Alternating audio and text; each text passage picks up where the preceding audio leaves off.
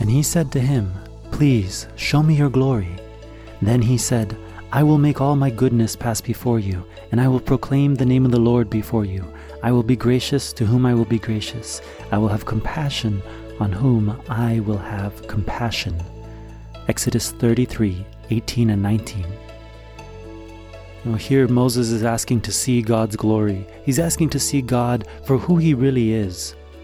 And what is God really? Well, let's break down these two characteristics, these two traits that God gives to himself. The first one, gracious. What does it mean to be gracious? One who is gracious is somebody who is giving beyond required, giving beyond measure.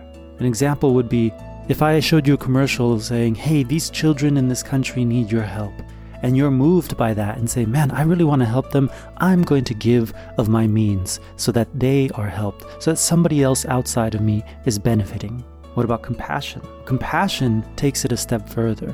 Compassion would be as if you saw that commercial and said, "It's not enough for me to give my money. I am going to give my time. I am going to give of myself to go through the experience, to go there and help these children, to help those in need, so that they can know that I genuinely want to love them."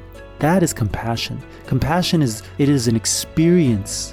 It is being able to sympathize with somebody else's experience. And so when God gives himself this credit, he says, "I am gracious to whom I will be gracious, and I am compassionate on whom I will be compassionate." That is God's shared experience with us. So what does this mean about the character of God?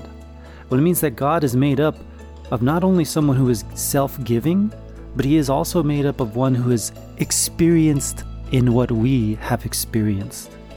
How does this relate to me? Well, we know that Christ came and died for our sins.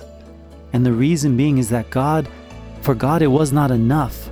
God had to go through the human experience in order to sympathize with what we were going through. That is the beauty of salvation and the grace of love that God has for us.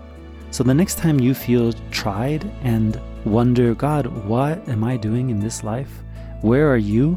And how can I relate to you? You live in this perfect paradise and I live on this earth." Remember that he has compassion because he has been through this experience, and he will give you all that you need because he gives of himself to sustain you.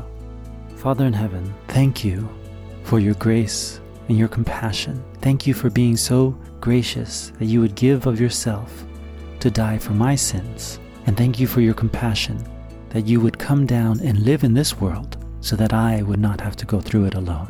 Pray this in Christ's name. Amen.